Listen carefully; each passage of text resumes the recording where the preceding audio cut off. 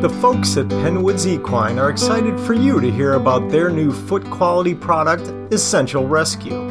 When you've exhausted all other biotin or foot quality products, this will be your go-to because it gets results in an incredibly short amount of time. Maybe you have multiple horses and everything you're doing seems to be working for them, except that one horse. No matter what you try, nothing seems to help that horse. We've all been there. Well, Essential Rescue is a product that you can add to whatever you're already feeding to achieve great hoof quality results. Through our own research and reports from our customers with their own horses, Essential Rescue can help deliver significant improvements in just one shoeing cycle. And for a limited time, Penwoods is offering free shipping on Essential Rescue when you buy from penwoods.com.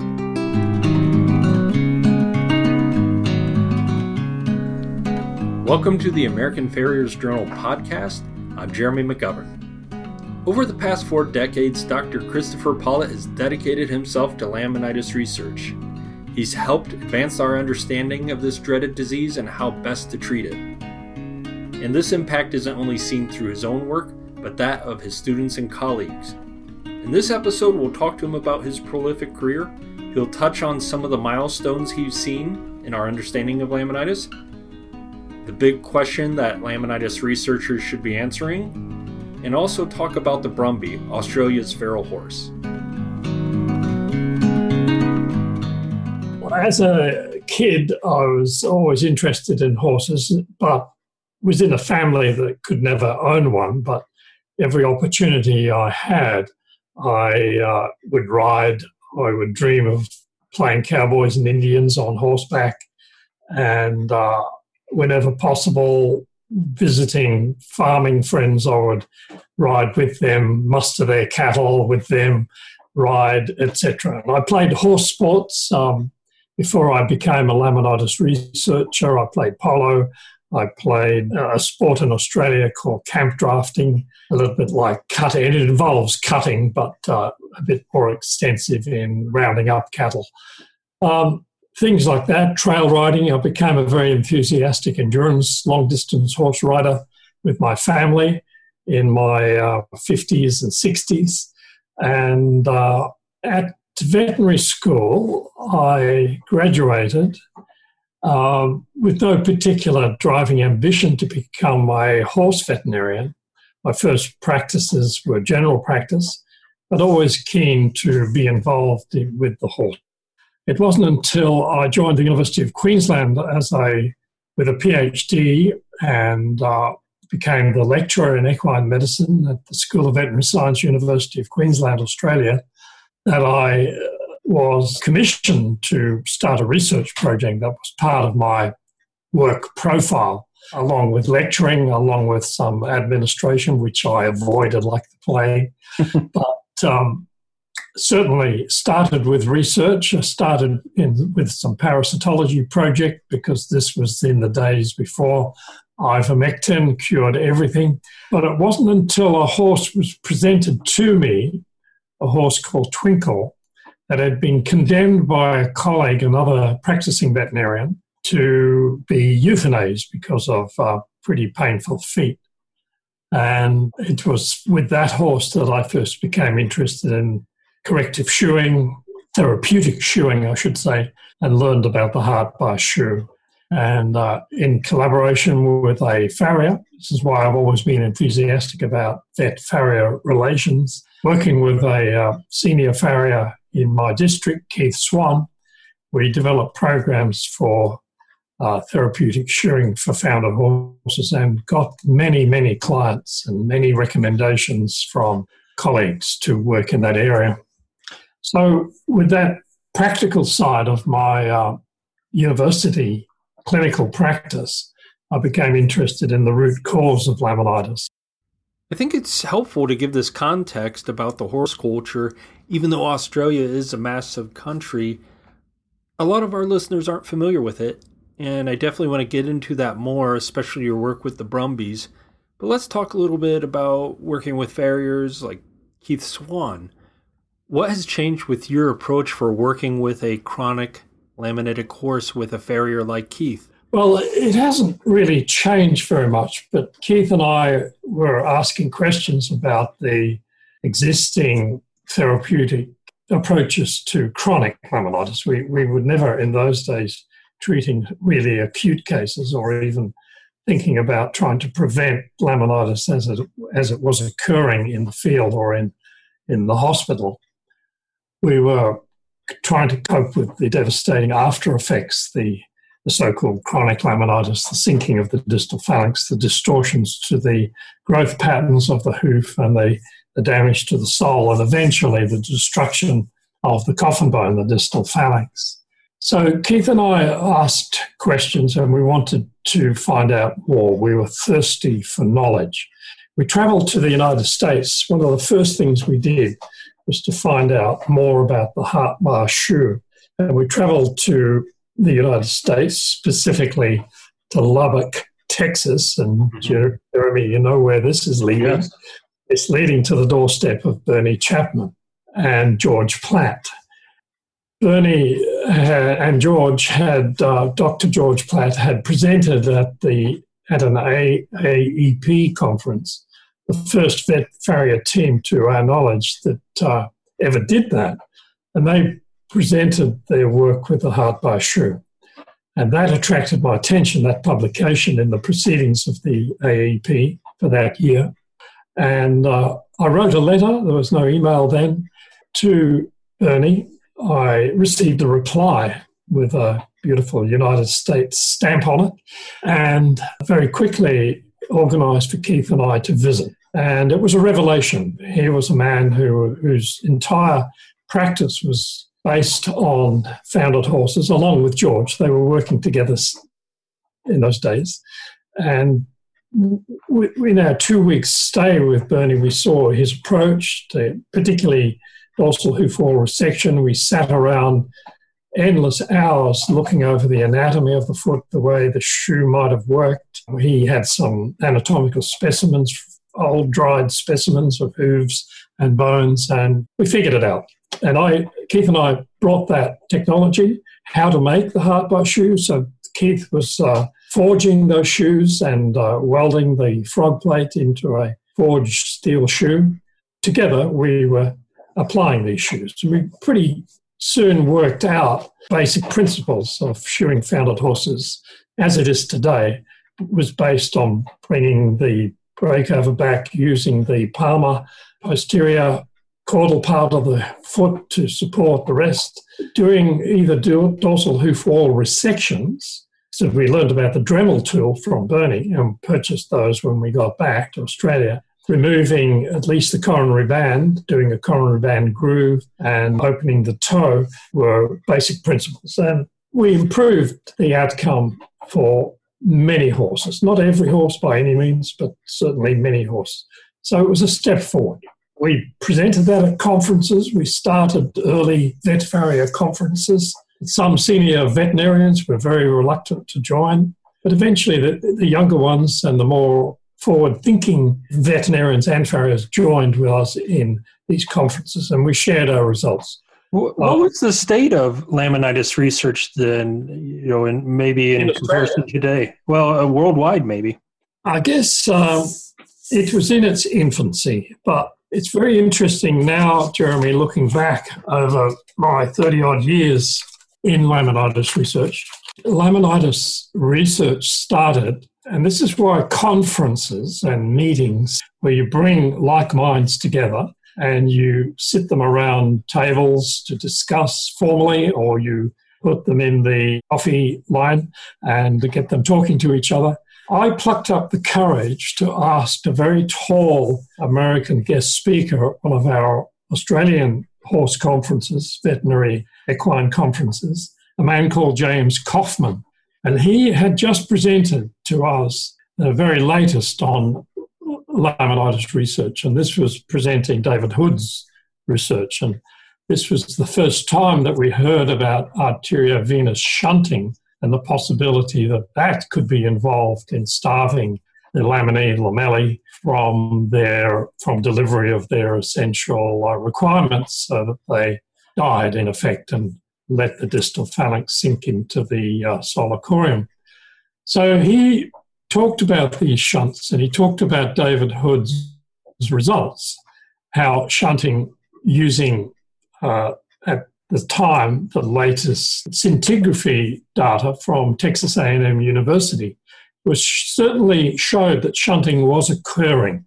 Now, please bring me back to that point, because there's a critical time point involved in those results. And something else that David Hood said, because I went on to meet David Hood in the future. But at that time, I bravely tapped Dr. Kaufman on the shoulder, and this is a man that's taller than me. There aren't too many people that I'd have to look up to, but I did have to look up to Dr. Kaufman, and you know that I have to look up to Andrew Van Epps. He's 2 or 3 inches taller than me as well. So I asked Dr. Kaufman, what do you know about these arteriovenous shunts? Do they actually exist anatomically? Do you have histology, anatomical evidence of where they are in the horse's foot? And he said, well, no, we don't have empirical evidence of their existence. We just know from Hood's data that some shunting occurred at some level in the horse's foot. So from that conference, I went back to my university and I started a research program looking for those shunts. You know, the record shows, in fact, I think it was published in the American Farriers Journal way back, Jeremy. There's a beautiful coloured pictures of my work in one of those historical journals. And serendipity has helped me. It's almost like there's been an equine angel on my shoulder pointing me in different directions over the years. And you know, I've had some luck in just being able to find the right people to assist in answering key questions. The key question about the shunting was that our university had an international expert on arteriovenous shunts in a neighbouring department to the veterinary school, in the Department of Anatomy. This is a man who had explored shunting all his life. He dedicated no other part of his research career except to the existence and analysis of the function of those arteriovenous shunts. So they occur in seals' flippers for them to be able to thermoregulate when they're out of the water. They occur in the pads of wolves who exist in the Arctic environment. When birds like petrels paddle in sub-freezing water in the Arctic or Antarctic zones, of course their feet have to be kept above them because the seawater is freezing all around them. And they have this system of shunting going on to keep warm blood. And I asked Professor Molyneux, his name was Geoffrey Molyneux, do you think shunts, these arteriovenous shunts that you've so eloquently described in your career, do you think they could occur in horses' feet? And he said, well, bring me some histology. And I quickly brought him a histological section, and he looked at it and he just said, yeah, they're there. And I go, what? Where? And he showed me these little, small, fat blood vessels, just subtly different from the surrounding arteries and veins, and there they were. And we went on to do special staining. We did electron microscopy. I made vascular casts out of very dilute methyl methacrylate injections and presented those scanning EMs, which really set the laminitis world on fire because suddenly we had an anatomical basis for what Dr. Hood appeared to have discovered. Now, that was the state of the art then in the early 90s, last century, 1989, 1991, 92, etc. So what I went on to discover was when Dr. Hood injected his particles to see whether shunting was occurred, injected them into the bloodstream. In the normal animal, they got stuck in the small capillaries of the horse's foot. So with his scintigraphy, the feet of the control horses without the laminitis, their feet lit up because they had filtered the particles out of the bloodstream. And then when he did the same to foundered horses, their feet did not light up. In other words, the particles were not lodging in the small blood vessels of the horse's foot.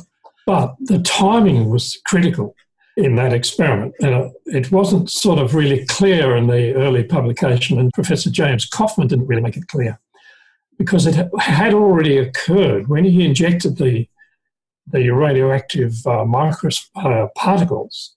The horse already had chronic laminitis. They were at the 24, 30-hour stage. So the actual prelude, the actual cause of laminitis had preceded the shunting. So it was an effect rather than a cause. And I didn't realise that till later on. And shunting now, of course, has become very, very important in our understanding of the horse's foot, the physiology of the foot, and how it survives in its own environment, and how it has evolved over the millennia, and how we can use those shunts in one of the greatest advances in laminitis research and laminitis therapy, and that is distal limb cooling, because it is the shunts that's maintaining the temperature of the horse's foot when the foot is in a very, very cold environment. You can put horses' feet in circulating, this is from living horses, of course, you can put their legs and feet into very, very cold water, but the foot never approaches the temperature of the extremely cold environment. In other words, you can never freeze a living horse's foot. They will not get frostbite of their feet because the shunts keep the temperature of the deep tissues of the foot above a critical temperature. They keep the temperature at about 3 degrees Celsius when the external water-cooled environment could be close to zero. So that's what the shunts are doing now, and they're still vitally important in our understanding of laminitis therapy, but they now have a very much different significance than what we initially thought. We thought they were involved in the cause, the prime devastating initial trigger that causes the failure of the suspensory apparatus to the lamellae. But no, the shunting that does occur with laminitis occurs much later down the track and is an after effect of the destruction that's occurred in the anatomy of the foot. Can we back up and talk a little bit about the emergence of cooling and the understanding of that and how that originated? Cooling went hand in hand with the discovery of a reliable induction model, the oligofructose induction model. But that's another cool story. No pun intended there, but it is a cool story. And it's a cool story about cooling. It was always curious to me how horses could withstand very, very cold environments without stamping their feet, without seeming to be uncomfortable in climates and in an environment that would be lethal to human beings without their protective clothing. Horses were quite comfortable. And I go back now to a trip that my wife, Sandra, and I made to Alaska to visit a farrier called John Arkley, whom I met at a farrier's convention. He said I would be welcome if I ever visited. And so I followed that up with some mail, some letters, and sure enough, we had a date to visit John Arkley in the valley north of Anchorage. So we arrived and he picked us up. And I explained to him what I wanted. It was winter, it was December. I wanted to be able to insert into holes that we were going to drill into the horse's hooves, the dorsal hoof wall. We were going to drill about a quarter of an inch in so that we were close to the deep tissues. And I had a very primitive laptop computer, and I had a very primitive homemade data logger. This data logger was actually a weather station that had been made by our government scientific research organisation for putting on remote islands and lighthouses. So all it recorded was the temperature through a specialised transistor, whatever you set it to, every 5 minutes, every hour. So these weather stations were a published board that you could solder from components yourself. And my technician made me several of these, and this is what we brought to Alaska, these primitive data loggers connected by wires to probes in the horse's foot. We set this up, and the horses were in pens. They were out on the ice. We set it up during the day. We had a cabin nearby with a heater in it, and the outside temperature was minus 25 Celsius. We were rugged up in those big bubble boots that you can wear out there, sort of huge padded coveralls and helmets and gloves and funny hats with fur lining. And when midnight came around, which was the time for the data logger time points to be downloaded, we went down to the horses, plugged in the data logger to my laptop computer. The monitor froze, Jeremy. It just went black because of the temperature. That seemed very disappointing for the moment, but we unplugged it, went back into the cabin, and it warmed it up, and I kept the laptop then inside my weather suit. And then we went back down to the horses and successfully downloaded the data. And their feet had gone from something like plus 24, 26 Celsius down to 2 or 3 degrees Celsius. And I was pretty worried the next morning that we hadn't done something terrible to these horses. They were John Arkley's cutting horses, his roping horses, his quarter horses that don't do anything during the winter except eat hay. John tapped Sandra and me on the shoulders, and he said, "Chris, Sandra, look up into the sky." And here is one of the quintessential moments of my research career, sharing it with my wonderful wife, Sandy, at the same time.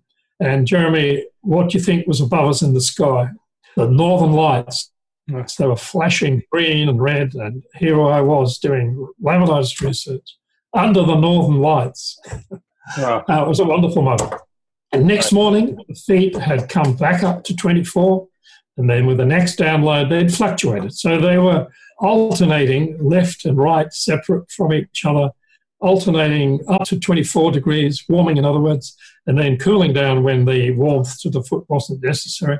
But above all, keeping them above a critical damaging temperature, because outside was freezing everything. We couldn't even give them a drink of water without seeing the water freeze in the buckets. I repeated that work in Norway a few years later, and the same result delivered by the more sophisticated data loggers that we had by now.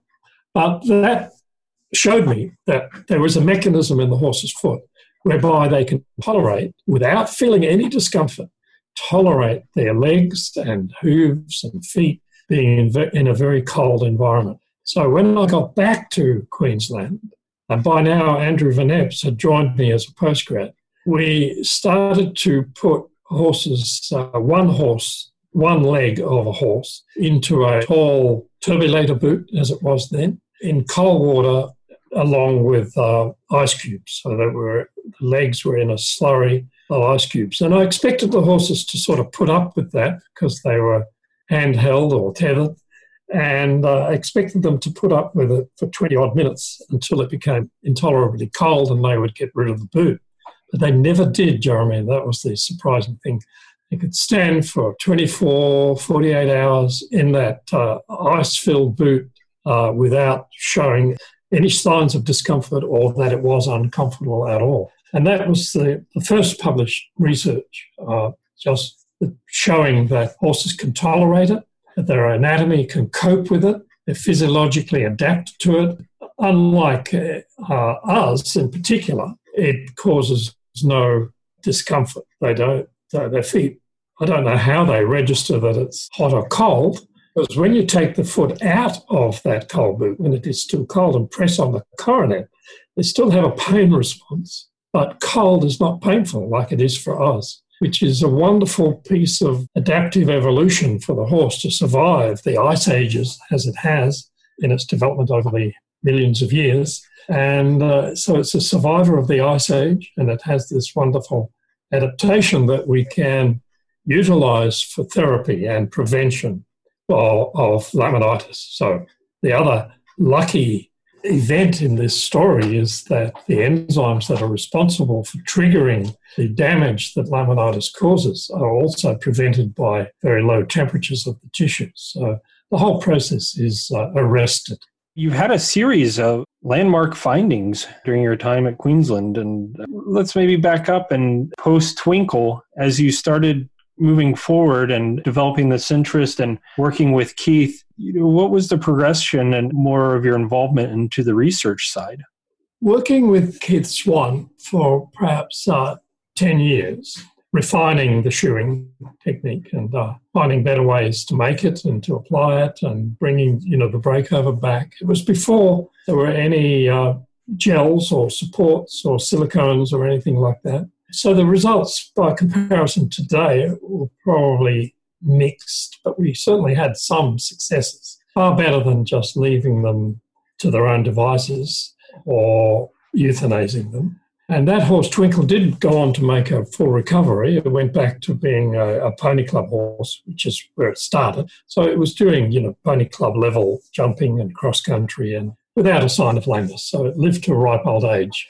There were many other horses in our area that went on to their pain-free ripe old age. So what we were doing, we were rehabilitating feet that I guess weren't severely affected by laminitis. The ones that were severely were the ones that had lysis of the distal phalanx. So in using radiographs, this is in the days of film and having to develop your X-ray plates in developer and fixer and waiting 15 minutes till they were dry enough to examine.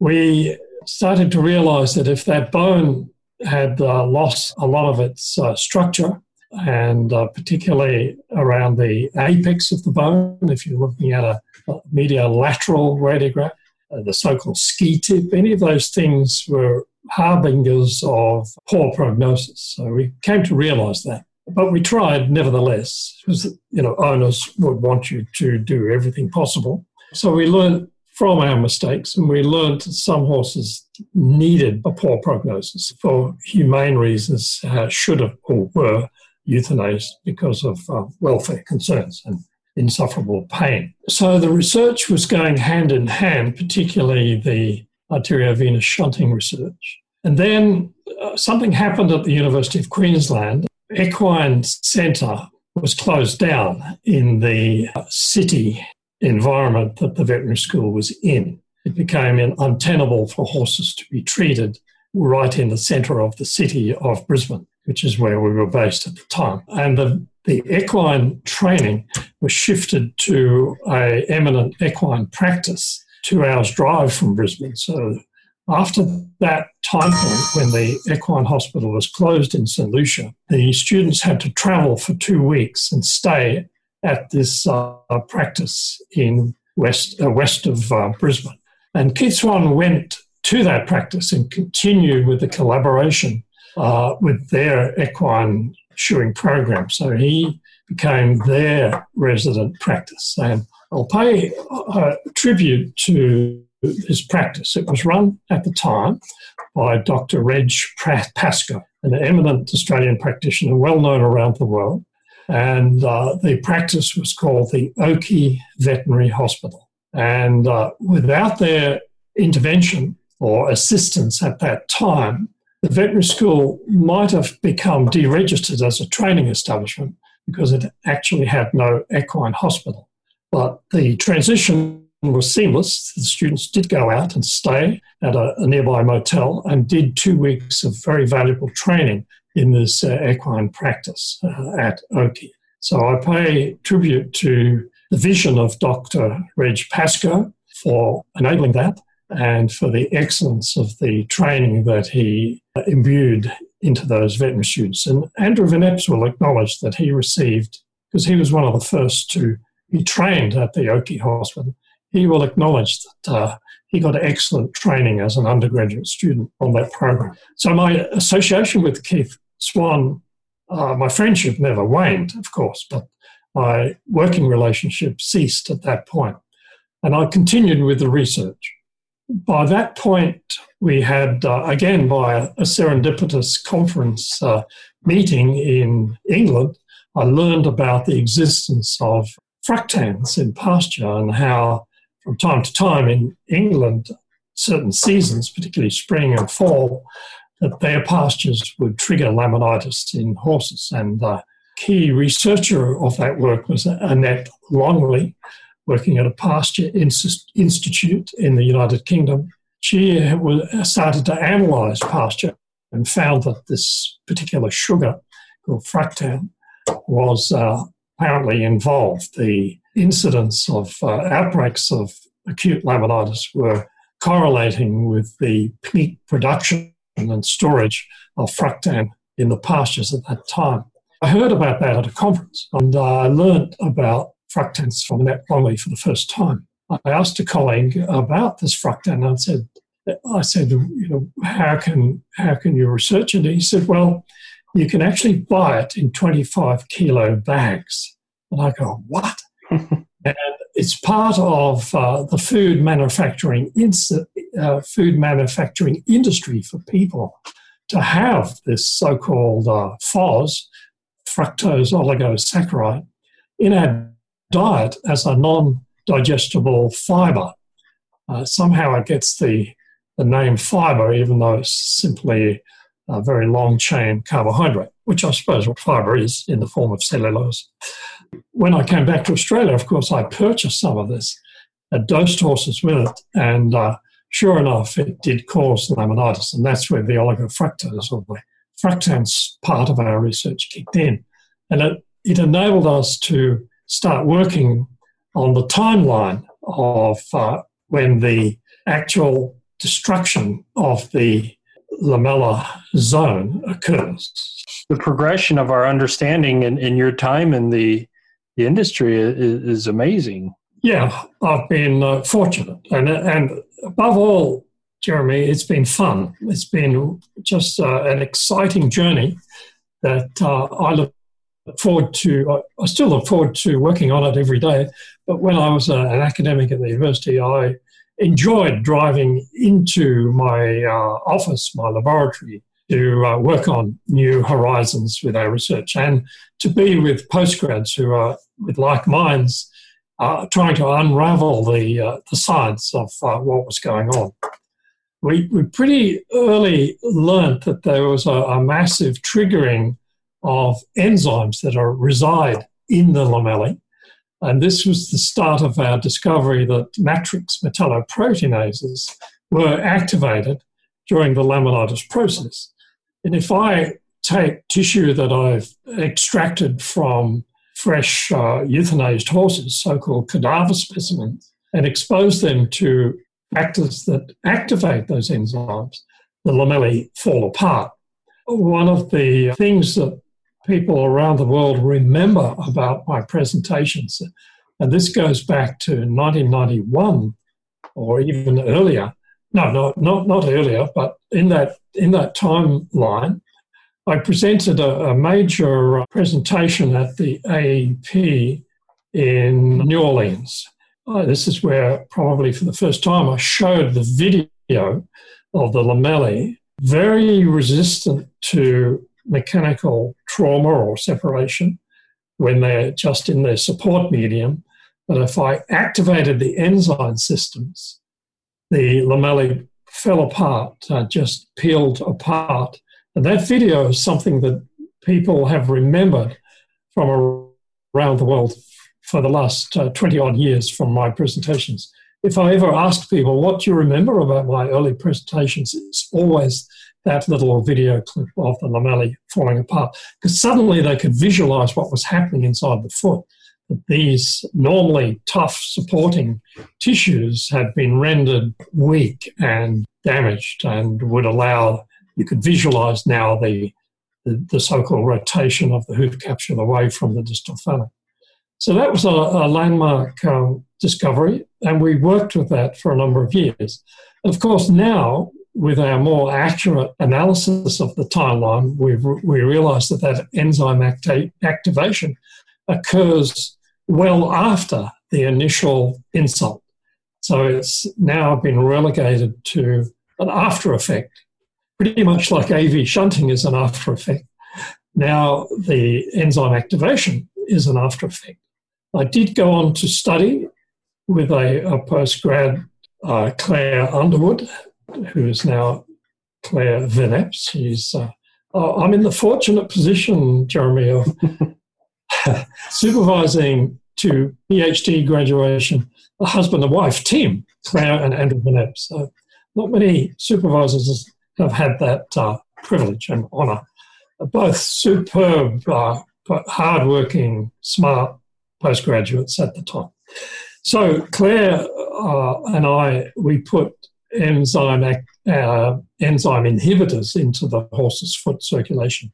And sure enough, it didn't prevent the actual initiating event of laminitis. So that was a bit disappointing, but from every failed experiment, new doors open and new questions are asked. So we go forward with our laminitis research. What do you think is the most important question to answer today regarding laminitis? The effect of weight, the effect of the load. I now focus on this, and it's actually very difficult. So here is where the anatomy and the physiology of the horse works against us with their highly adapted limbs and their single digits and highly modified phalanges and metacarpal, metatarsal bones.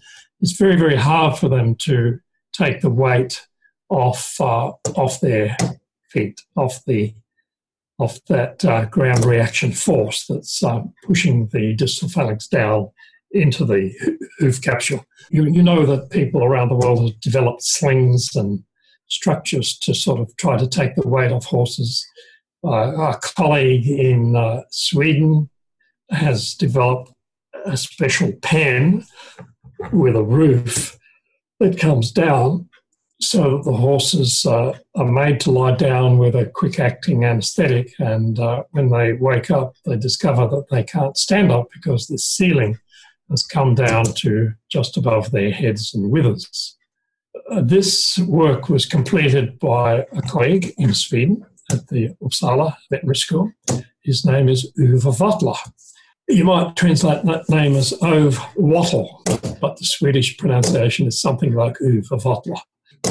He was the postgraduate of a very, very famous laminitis researcher, Nils Obel. And when I said that very little genuine laminitis research had been done until I met James Kaufman, I have omitted to mention the pioneering work of Dr. Obel. Most people know the name from the grading of the locomotory effects of laminitis on horses that we know as the Obel laminitis grading system or scoring system. And he is always perplexed that that is the only reason that he was remembered in the literature, because he did some very, very interesting work. He was one of the first in 1940 to use a carbohydrate induction model. He used ground rye flour and I think wood cellulose to intubate into the stomach of horses to induce laminitis. So he was pioneering that way back in 1940. And he published his PhD thesis, Jeremy, in the year that I was born, 1942. Wow.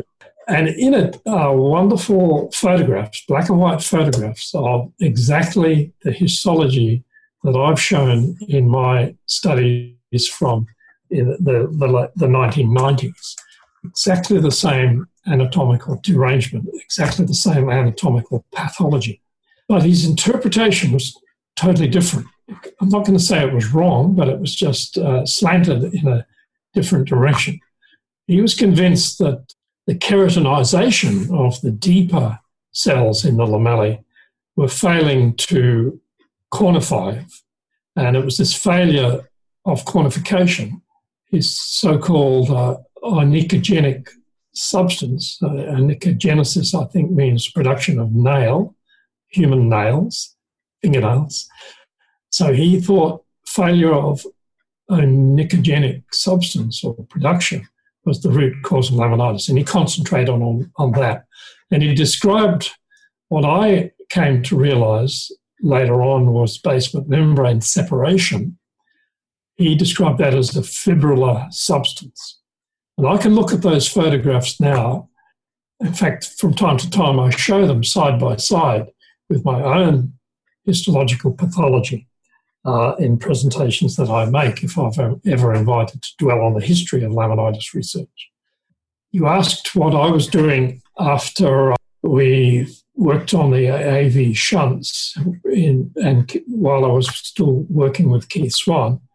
And one of the key things was simply looking at the histopathology, using the microscope and special stains to look at the tissue damage. So here is another piece of serendipity, Jeremy, that came my way. There was an agricultural scientist in Western Australia that was involved in the export of live sheep to the Middle East. And when those sheep come off pasture into yards in preparation for going on board the ships, the air-conditioned ships that are used to transport the sheep to the Middle East, they have to learn to eat grain. They can't feed them hay and chaff on board the ships. They have to learn to eat grain. And sheep readily do that. But if you feed them too much, they collapse and die from acidosis.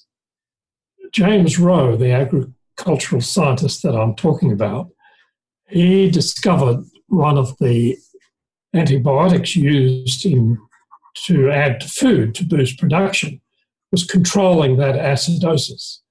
Feeding virginiamycin at the same time as the wheat eased the sheep into being able to consume grain comfortably, and off they went to the ships for live export. And he understood about laminitis at that stage, and he wondered whether the virginiamycin might be preventive for the acidosis that occurs when horses that are well known to either die if they eat excess grain, or if they don't die and survive, get pretty severe laminitis. He asked the question, if I fed virginiamycin beforehand, would they still get laminitis? So he conducted that experiment on 6 horses with grain overload and virginiamycin, and 6 horses with just the grain overload alone. So I got a phone call or a letter from James Rowe asking if he sent me pieces of lamellar tissue cut out of these horses at the time of their euthanasia, which was 48 hours after they'd been fed the grain or the virginiamycin together. Could I tell him which of those horses had laminitis just from the histology? So, Jeremy, we're 6,000 kilometres apart. He's in Western Australia on the far side of the continent, and I'm on Brisbane, about as far east as you can go on the Australian continent. It'd be like somebody talking at Boston to somebody in California, pretty much the same distance. So I said yes, and I said yes, not knowing whether I could or not. I'd hardly looked at any histology of laminitis at that stage, but I jumped at the opportunity of having a look. And so in a big box came these formalin-fixed tissues, blinded. I had no idea which was which, and I laboriously sectioned all of those tissues and labelled them and followed his key and started to look at them. And a pattern did emerge where some looked exactly normal to my eye. I'm not a trained pathologist by any means, and some look grossly abnormal, stretched and distorted. That beautiful pattern of the normal lamellar architecture was absent or destroyed in some of the sections. But it was at this point that I went to one of the veterinary school's pathologists. I took him one of these stained histological sections and asked him what he thought the pathology was. Could he describe the pathology for me? Because I wanted to publish a paper on this. And he started to describe this and that, lots of white blood cells, lots of inflammation, lots of technical terms. And I said, but Roger, what is this fibrillar material? What are these strings of tissue out here to one side with the epidermis over there on the left? What's all of this dermal material over here on the right? And he said, well, it's just fibrillar debris, pretty much like the way Niels Obel had described it in 1942. And I said, well, could it be basement membrane? Could the dermis have separated from the epidermis along the junction between epidermis and dermis, the so-called lamellar junction? Could that be basement membrane? And he said, well, it could be. And I said, how will I ever find out? He said, well, you just simply stain it with the PAS stain, the periodic acid Schiff stain. I said, really?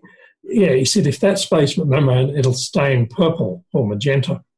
And so I quickly got these sections stained. And this was another breakthrough because it certainly showed that the basement membrane and the dermis separated cleanly from the epidermis. And this was the beginning of our description of basement membrane separation. And I will claim that I was the first to really describe it in that way. So I published a paper on the pathology of laminitis in 1996, and that is still my individual most cited paper in the peer-reviewed publication record of my career. It's over 1,000 citations now by other authors citing it. I've got other co-author on others that have been cited more, and that's to do with insulin. When you look back over your career, what are you most proud of in terms of the laminitis research? Most proud of launching the careers of postgraduates. So very happy to see them thriving in their own careers now. They're all over the world, as you know.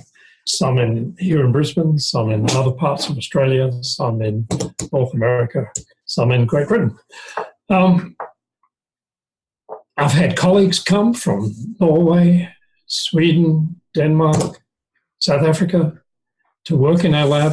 And perhaps most important of all, we had James Belknap come from Ohio State University. So he was one of the major contributors to laminitis understanding because of his vast knowledge of molecular biology. You know, from as soon as I started to hear about his work or read his work, I was excited by it, and I was very anxious to meet him. So there was a fund that the AEP had from secretariats that the AEP committee had set aside for laminitis research. And the first thing they did with that was to call all of the laminitis researchers to the United States, to Kentucky, to speak at a forum. And we all presented our data. And we sat around at tables to answer the question you've just asked. What are the priorities of laminitis research? Dr. Belknap and his team had just presented some data showing that there was no hypoxia and no vasoconstriction, no effective ischemia occurring as laminitis developed. Everybody scratched their heads when he presented that. But I jumped up and down on my seat because I was so excited by that result. That meant a lot to me, and I'll remind me to tell you why in a minute or so's time. That was our first meeting with Dr. Belknap, and Andrew was with me at the time. He was starting his internship at the New Bolton Center, University of Pennsylvania. It wasn't too much later that we got a question or a request from Dr. Belknap to come over and collaborate with us. So it was the first time that we had an international collaboration. And that's one of the key things about international research, cancer research and all of the individual types of cancer, ovarian cancer, breast cancer. They have these multinational collaborative units, all with the internet collaborating so intimately. And we've never had that with laminitis, and it's always been a glaring error. We've never had a laminitis research association or conference group that shared results. And we would have made much more progress if we'd been sponsored or could have raised sufficient money for that to have happened in a genuine way. But Andrew and I had published on the distal limb cooling. James Belknap admits that he was a skeptic about our claims. He wanted to come over and participate in a distal limb cooling experiment, and he would monitor the genes that are upregulated or downregulated as laminitis develops. So he's right onto the heartbeat of laminitis development, the essence of it, which is happening within 6 or 7 hours of the whatever process you hit the horse with, whether it's insulin or carbohydrate overload, the so-called sepsis model. The genes that are controlling the proteins and enzymes within that lamella, epidermal basal cell or epithelial cell, that destroy the connection to the basement membrane are happening very early. And he's got a handle on that. He can tell us which genes are going up, which genes are going down, which cytokines are being upregulated or not. And he was going to show that distal limb cooling wasn't making any difference to those changes. And when he got back to his lab in Ohio, we were delighted and he was shocked that the distal limb cooling had stopped the process in its tracks. So none of the enzymes, cytokines, the key indicators of laminitis developing were being upregulated, downregulated, changed with distal limb cooling. So it arrested that process, which was an amazing result, a very satisfying result, I must say. I'd like to go back, Jeremy, to an experiment that a colleague and I did, a postgraduate and I did, that sank without trace for a number of years. And it's being brought back now because it turned out to be spot on. We induced horses in a climate-controlled room. The temperature was set at 10 degrees Celsius. We had to wear jackets and beanies to work in that environment. And we had horses inside there. But the reason why we needed that climate control lab was that we wanted to measure the temperature of their feet as they develop laminitis. And you can only measure temperature of horses' feet as long as you have a environment that's below the temperature of horses' foot. So horses that went on to develop laminitis got very, very hot feet right from the get-go, right from about 10 or 12 hours. And some of the horses, we thought the experiment had failed because some of the horses did not get laminitis. And those horses, when we analysed the data, didn't vasodilate their feet, kept their feet vasoconstricted. So, we had this perplexing mixed result, feeling that our laminitis induction model, which in those days was wheat flour, we felt that we'd failed. But when we looked at the histology a few weeks later, the histopathology of the hooves, the cooled feet, the horses that kept their own feet cool, were able to keep their feet vasoconstricted, mind you, which is supposed to be the cause of laminitis at that point. Horses that kept their feet with their vessels shut down did not get laminitis. And those that had wide open blood vessels and hot feet did get laminitis. We published then, would have been around 2000. I want to mention the postgraduate's name, Craig Davies. And you'll see this publication, Pollard and Davies, in the literature. We said then that laminitis was associated with an increased circulation to the foot, not a decreased, and that the ischemic theory of laminitis was probably invalid. And that brings us full circle, Jeremy, to the very latest molecular biology results from a postgraduate that Andrew and Dr. Belknap and I share, whose name is Simon Coates. He, in our latest work, have shown that vasodilation is occurring. Now we're using microdialysis and what we inject into the perfusate to show that the blood circulation is increased during, or not decreased. It's certainly working fully operational as laminitis develops in both the insulin model and the oligofructose septic shock induction model. So, that old theory that James Kaufman was alluding to way back in the 1990s, the laminitis has been shown to have another etiology. So the understanding is constantly evolving. To change gears now, some of the other instrumental work you've been involved with is our understanding of the Australian Brumby, the feral horse of Australia. And where do the Brumbies come from? What stock? Australia, like in North America, our pioneering days was all on horseback. And the horses, of course, were used to clear the land, plough the fields, and the cattle that were introduced into the grasslands, our prairie lands, our savanna lands of the inland, all had to be looked after from stockmen on horses.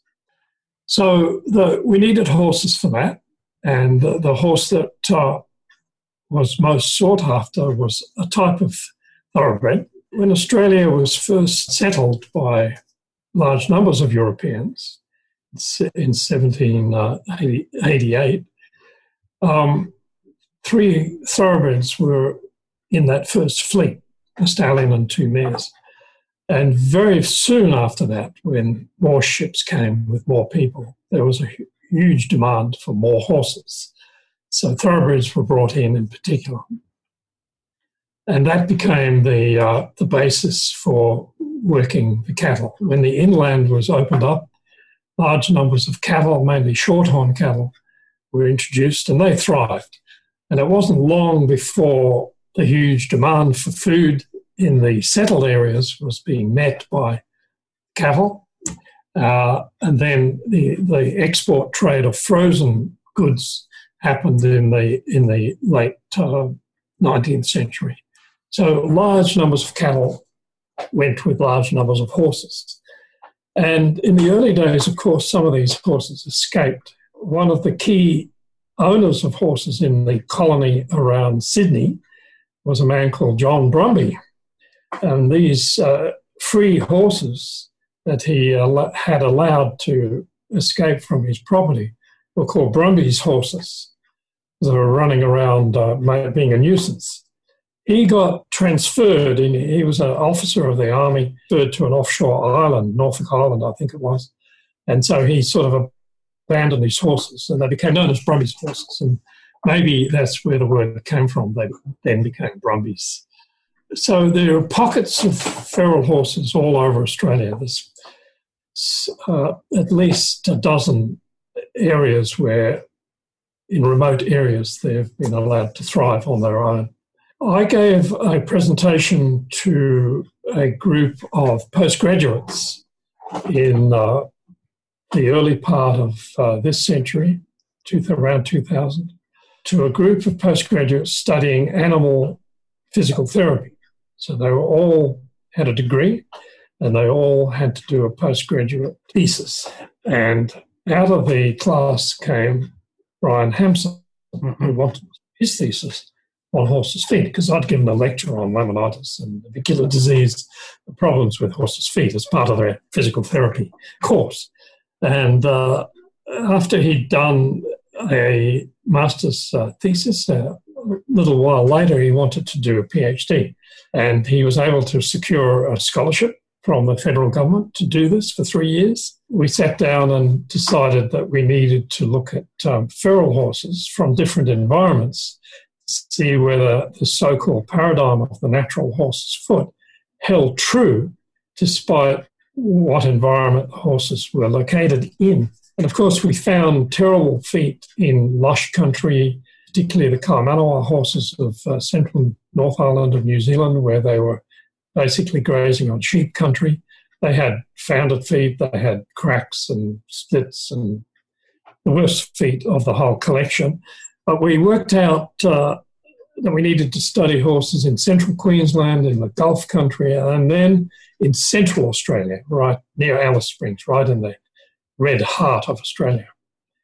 And some of the horses' feet looked terrific on the outside, particularly those Central Australian feet. A photograph of the foot from the outside would fit exactly the ideal Mustang that some of our American colleagues have espoused as the perfect natural foot. But when we went to the extra trouble of collecting these feet when they made it to the abattoir, a lot of these horses were being culled at the time. We collected the feet and did the histopathology. We found that the good-looking feet weren't necessarily normal on the inside. They all had signs of what I recognised as not severe, but mild chronic laminitis. The bone inside was perfectly okay, and these horses were sound in their environment. They were able to live their lives, natural lives, without compromise, even though there were signs of lamellar damage. So we dispelled the myth of perfect natural horse's foot. After that, both Brian and I developed a consuming interest for the so-called desert brumbies, the ones in the red centre. And we've been going back year after year to look at those horses. I've made videos, a video documentary of their behaviour, and we conduct guest visits to the area, and we show people the brumbies. I've attached satellite tracking collars to several so that we can follow the bands. We know where they are. Brian has captured some and broken them in and led people out into the beautiful desert country, see the old deserted homesteads in collaboration with the traditional owners. We've been able to show them what a wonderful country it still is. More recently, you've been very interested in the suspensory apparatus of the distal limb. Can you talk about that work and how it kind of comes full circle with what you've been working on most of your career? In collaboration with a now deceased colleague called Simon Collins, who first got me enthused with his enthusiasm about the suspensory apparatus, which was originally worked up by a German group and published in German. So we took the German research and worked on it ourselves and came to realize just how elegant and refined the suspensory apparatus is, how deeply penetrating the collagen bundles on the surface of the coffin bone, how deeply they penetrate into the bone to form an anchor, and how those collagen bundles cross the sublamellar dermis like the ropes attaching an ocean liner to the wharf up to the lamellar zone and penetrate there and arborize, or the big collagen bundles get finer and finer until they're just almost individual collagen molecules attaching to the basement membrane on the dermal side. And then, with the help of hemidesmosomes, connecting to the hoof cells, the epidermal basal cells, and how those key epidermal basal cells are connected to each other and to the deeper epidermal parabasal cells. So laminitis now is part of this hierarchy of connective tissues. The heart of the matter, Jeremy, is that living epidermal basal cell. Some still call it the insensitive cell of the insensitive lamellae.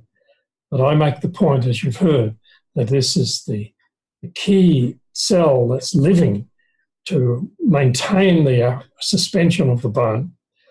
And laminitis now appears to be a message getting to those cells to change the structure of their cytoskeleton, to change the attachments between themselves and within themselves so that they let go of their connections to themselves, to their adjacent neighboring epidermal hoof cells, and to their basement membrane. So there's no ischemia, no involvement of the dermis as far as we can tell. It's this failure of the cytoskeleton and the attachment between cells that is at the heart of laminitis. And that came from a study of the attachment apparatus, which goes back to the early German studies. We acknowledge their early pioneering work. It isn't finished yet by any means. You know, we need drugs to turn that cytoskeletal message and that attachment message around, because those processes occur in cancer. And when cells become mutated and become malignant, when they strive to become metastatic, burst out of their environment, when a cell becomes cancerous, they're using the same processes, jumping off their basement membrane, separating from each other, and spreading throughout the body, as we know from malignant cancer. So there are many drugs on the horizon that are beginning to arrest that process successfully. And I see in the future that that's where a breakthrough will occur in cryotherapy, distal limb cooling, is very clunky and difficult to administer. It's certainly given us a new tool and a very effective tool, but it's part of the process, understanding those key killer events occurring in that epidermal basal cell. Do you see anything on the horizon that will change how farriers are implemented in treating either acute outbreaks or chronic laminitis? Well, they'll be the messengers, won't they? If they're switched on enough to attend conferences where these announcements are made, the veterinarians will certainly get the announcements at their conferences, and conferences that bring both professions together. That's where these announcements, these developments will be discussed and shown. That's the future, Jeremy. It certainly will happen. I can predict that we will be able to. Here's another very interesting point. You've got to understand the anatomy first. That's why I like to, in my own presentations, start with the anatomy. And I've been making some models of the horse's foot, the distal phalanx, the bones, and the hoof capsules. I've got models that you can hold in your hands, polyurethane cast models of these structures, of horses' feet with laminitis, so you can see the damage for yourself and describe it to your clients. And I've also just succeeded in making a model that I'm very excited about, and that's a model that contains all of the ligaments of the joints and the ligaments of the navicular bone that hold the navicular bone to the phalanges. And I've also got a model with the tendons intact as well. So these, Jeremy, you will be able to, they're in plain white or off-white polyurethane. You'll be able to take your texture pens or your paintbrush and learn the anatomy by painting in different colours all of these key structures that hold the foot together. Just would like to take the opportunity to thank you for how much you've done in advancing our understanding of laminitis and your willingness to be an educator, not just for your postgrads and those who studied under you, but for all of us who've attended your sessions and read your materials. So thank you very much. Well, as I said earlier, it's always been given me a great deal of pleasure to do research, and it also gives me pleasure to be able to discuss it with like-minded colleagues. So thank you for being such a willing audience. I'd like to thank Dr. Christopher Pollitt for joining me on this episode. I'd also like to thank Penwoods Equine for sponsoring it. You can learn more about their products at penwoods.com. Make sure that you're subscribed to this podcast through your preferred player, so we'll be coming out with some more episodes throughout the spring. Until then, thank you for listening.